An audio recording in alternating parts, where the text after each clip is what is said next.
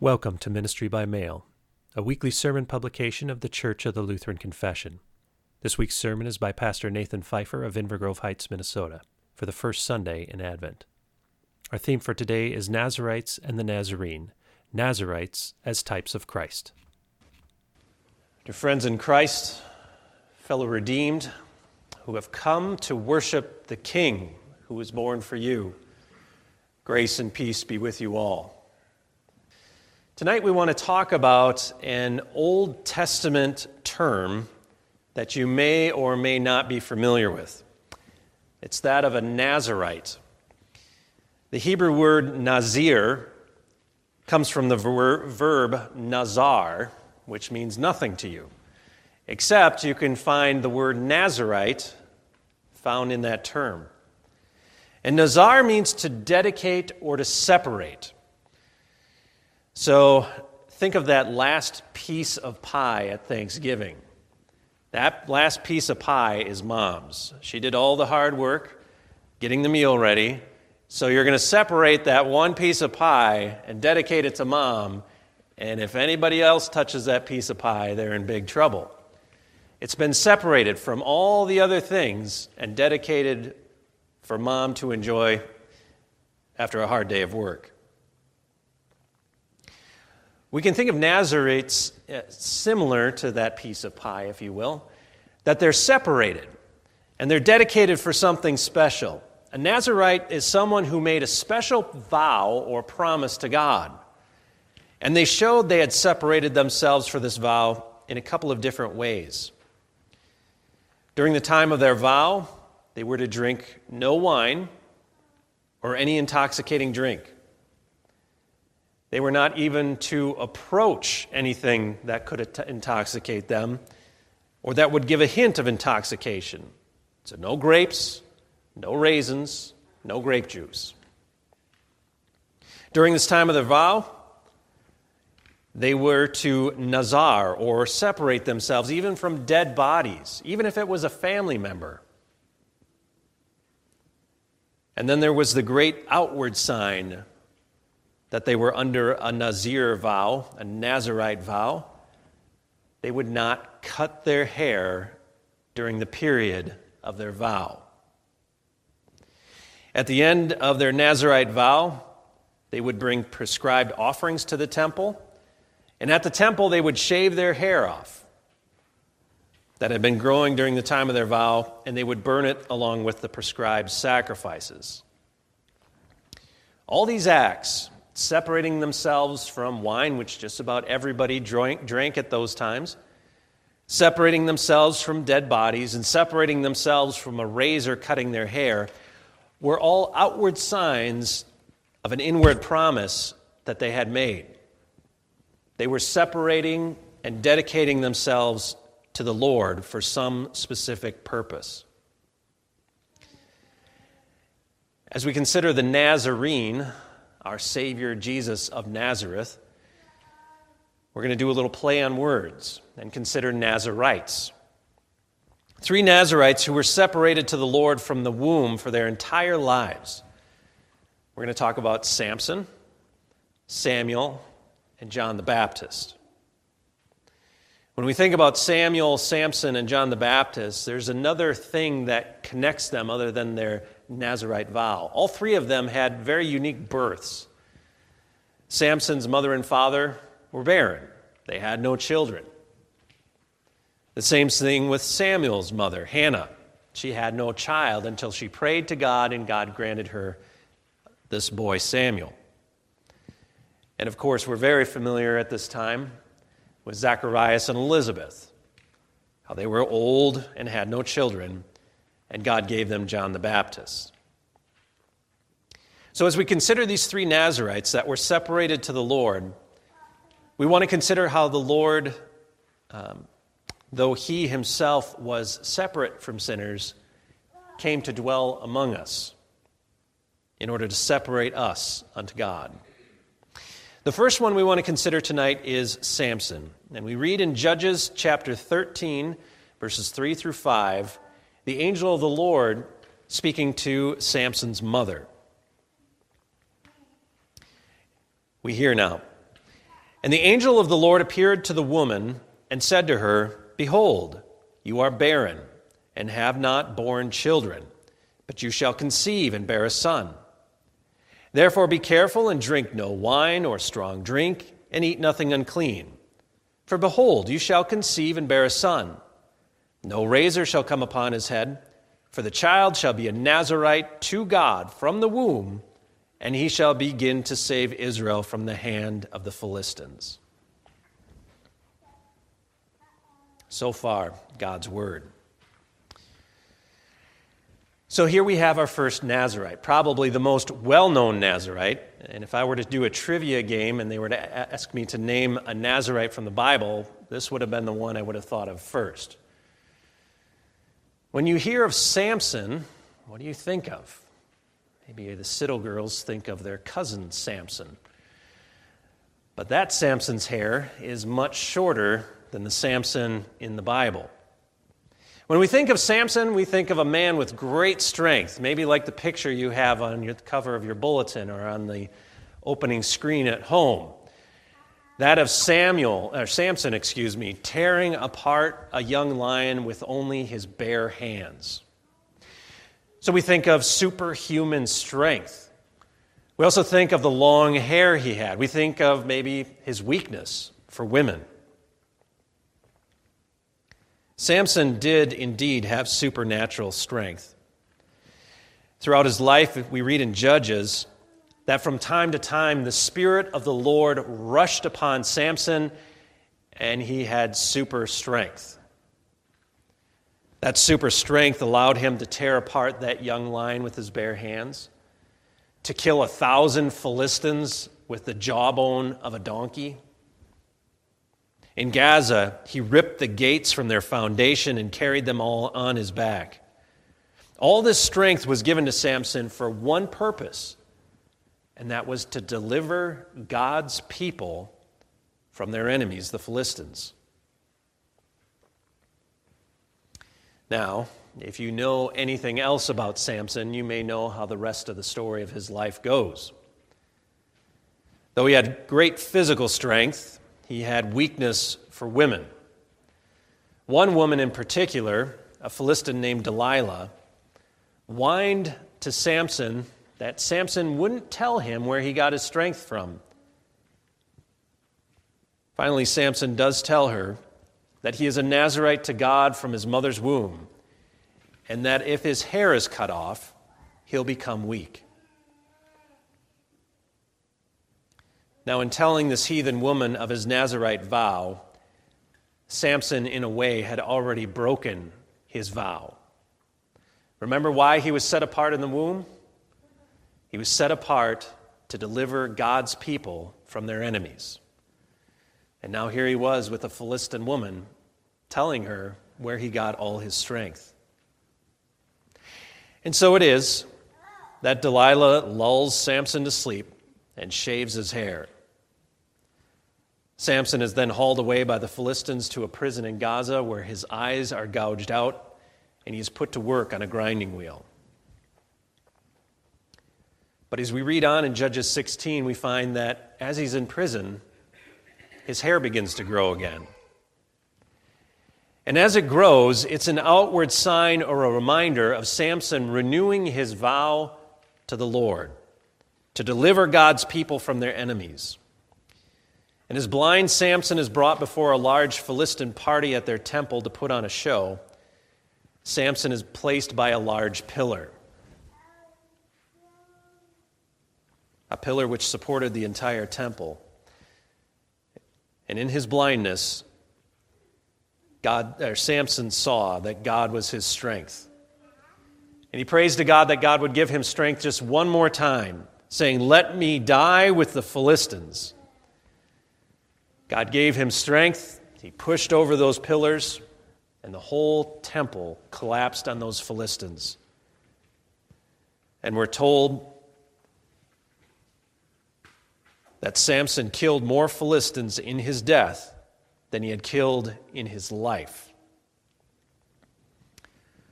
What a captivating thought. What a captivating account from the Bible. I think of little boys listening to this and hearing of this man with this great big strength tearing apart lions and wanting to be just like Samson. He was a man born to defeat the enemy in death. And isn't that a picture of Jesus? Thinking of one born to deliver his people, that's exactly Jesus. His stepfather Joseph was told about his fiancée Mary would bring forth a son, and you shall call his name Jesus, for he will save his people from their sins. Like Samson, Jesus died with his enemies in order to save his people. Jesus took our enemy of sin on himself on the cross. He took on the enemy of death as he breathed his last and died. Jesus of Nazareth, Son of God and Son of Man, has delivered us. He has abolished death and brought life and immortality to light through the gospel. It is a bit of a strange contrast, isn't it, though, between Samson and Jesus.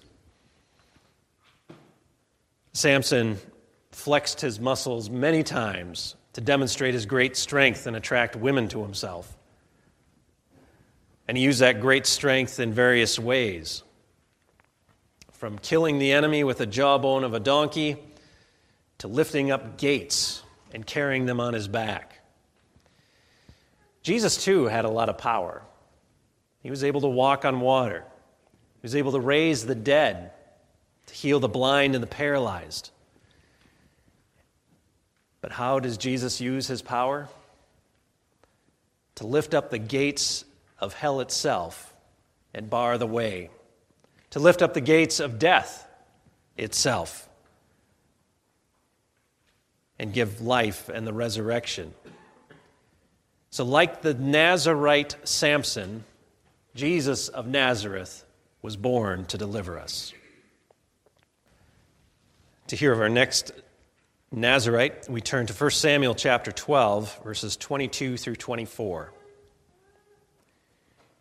For the Lord will not forsake his people, for his great name's sake, because it has pleased the Lord to make you a people for himself. Moreover, as for me, far be it from me that I should sin against the Lord by ceasing to pray for you. And I will instruct you in the good and right way. Only fear the Lord and serve him faithfully with all your heart. For consider what great things he has done for you. I mentioned earlier that if we were to have a trivia game and if I were to be asked to name a Nazarite from the Bible, Samson would have been my go-to. I don't know if I would have thought of Samuel, though. But Samuel was a Nazarite.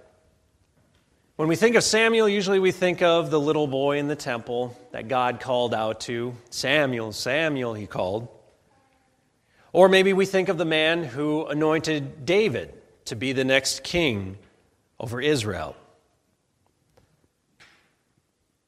Unlike Samson, though, whom God declared to be a Nazarite from the womb, Samuel's mother, Hannah, voluntarily made this vow, praying that if God would give her a child, he would be a Nazarite. She said, I will give him to the Lord all the days of his life, and no razor shall come upon his head.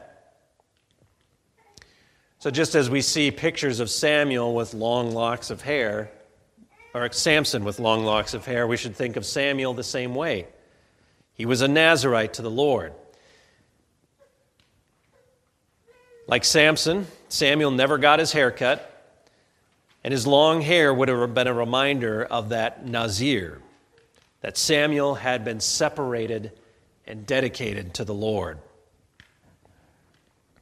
Here in 1 Samuel 12, though, Samuel is no longer a little boy in the temple with God calling out to him. Now, he says he's old and gray. He has just anointed Saul to be the next king of Israel. Samuel is the last judge Israel had. You see, the people of Israel wanted to be like the other nations and have a king. God allowed it, but he told them it wasn't going to be easy. The king would demand taxes, take their land, and put their sons and daughter to work in his service. Samuel, like a grandfather, loving his people but chastising them for what was wrong, scolded them for demanding a king. The people asked for God's forgiveness. And though the people had rejected the judges God had given them and asked for a king, Samuel does not cease to care for these people. He promises to continue to pray for them and instruct them. In this way, he's kind of like Samson. Samson had his hair cut off. Here with Samuel, his work had been cut off by the people. But that's not going to stop Samuel from carrying out his Nazarite vow. Hannah, before he was born, said, "I will give him to the Lord all the days of his life." And that's what Samuel did. He gave himself to the Lord all the days of his life. Even when he was replaced by wicked King Saul, he doesn't stop carrying out his vow. He promises to pray for the people and to instruct to the people and to remind them of the great things God has done for them. This too should remind us of Jesus. Jesus was born to instruct us and, like Samuel, to intercede for us, to speak to God on our behalf. John writes that grace and truth came through Jesus Christ, and the only begotten Son who is in the bosom of the Father has declared him. Jesus was born to instruct us about the one true God and the way of life. And though Jesus has ascended into heaven, he continues to call on us to make disciples of all nations by baptizing and teaching everything he's instructed us. Just like Samuel, Jesus continues to instruct the people. Samuel also promised to continue to pray for the people. That's the work of interceding. One man praying to God on behalf of the people. And that's exactly what Jesus does. Interceding at the Father's right hand on your behalf, talking to the Father about you. As Paul writes, there is one God and one mediator between God and men, the man Christ Jesus. Who better to intercede for you than the one who represents both parties? As God, he speaks to God. And as man, he speaks on behalf of man, representing both parties. So think of Samuel, the faithful servant of the Lord, who served the Lord all the days of his life, faithfully instructing the people and faithfully praying for the people.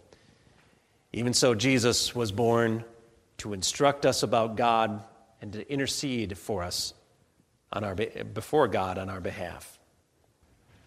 Our third Nazarite that we want to consider, maybe one that is a surprise to you, but it is John the Baptist, the one born to prepare the way for the Lord. We hear of the angel Gabriel speaking to Zechariah in Luke chapter 1, verses 13 through 17. But the angel said to him, "Do not be afraid, Zechariah, for your prayer has been heard. And your wife Elizabeth will bear you a son, and you shall call his name John. And you will have joy and gladness, and many will rejoice at his birth. For he will be great before the Lord. And he must not drink wine or strong drink, and he will be filled with the Holy Spirit, even from his mother's womb. And he will turn many of the children of Israel to the Lord their God, and he will go before him in the spirit and power of Elijah, to turn the hearts of the fathers to the children and the disobedient to the wisdom of the just, to make ready for the Lord a people prepared."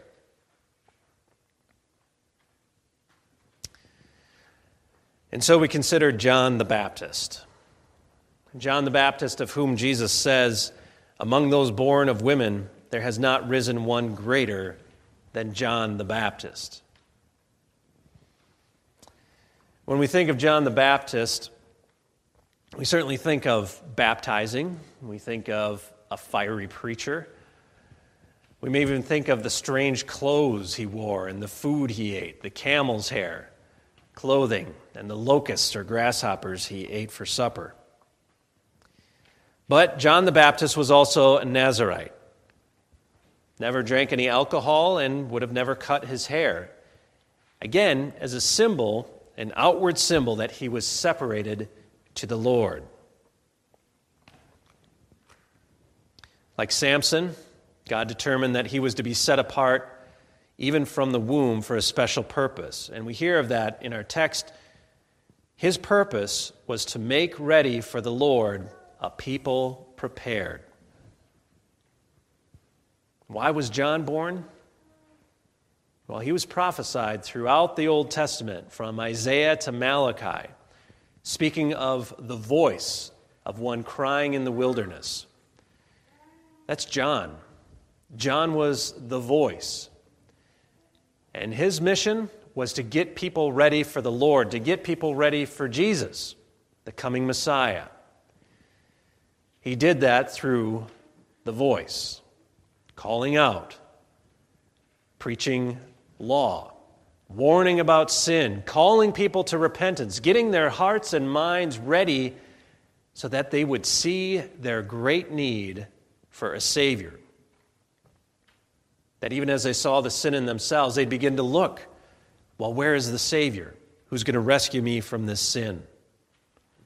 This is the voice in the wilderness, the one preparing a people for the Lord.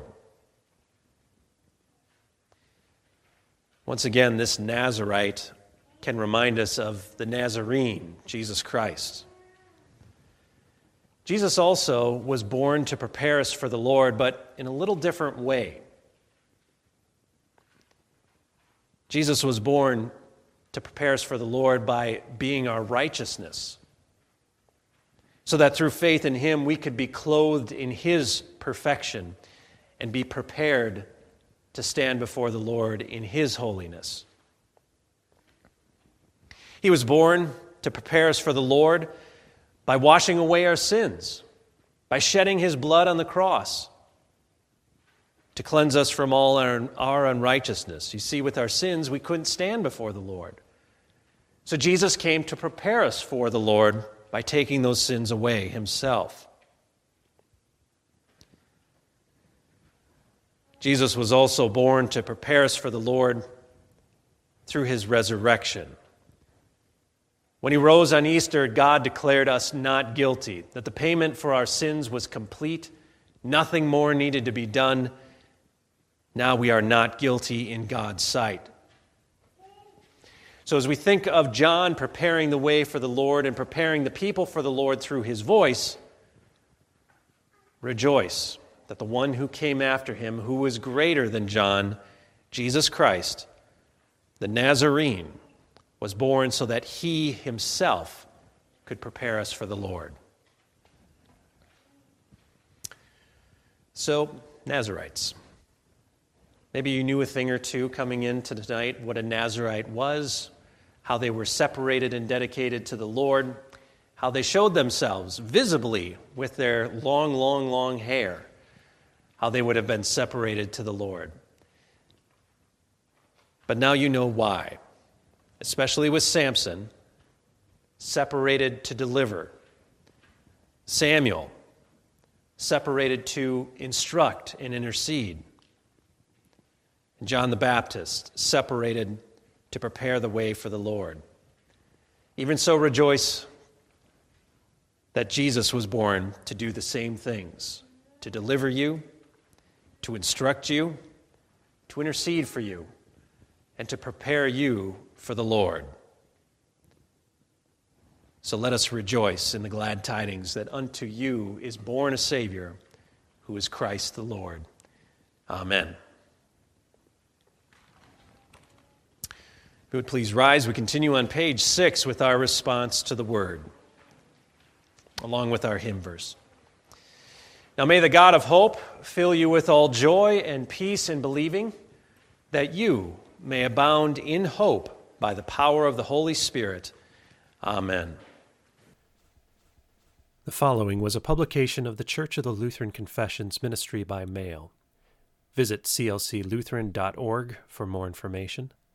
For print copies of this or other sermons, please visit lutheransermons.org.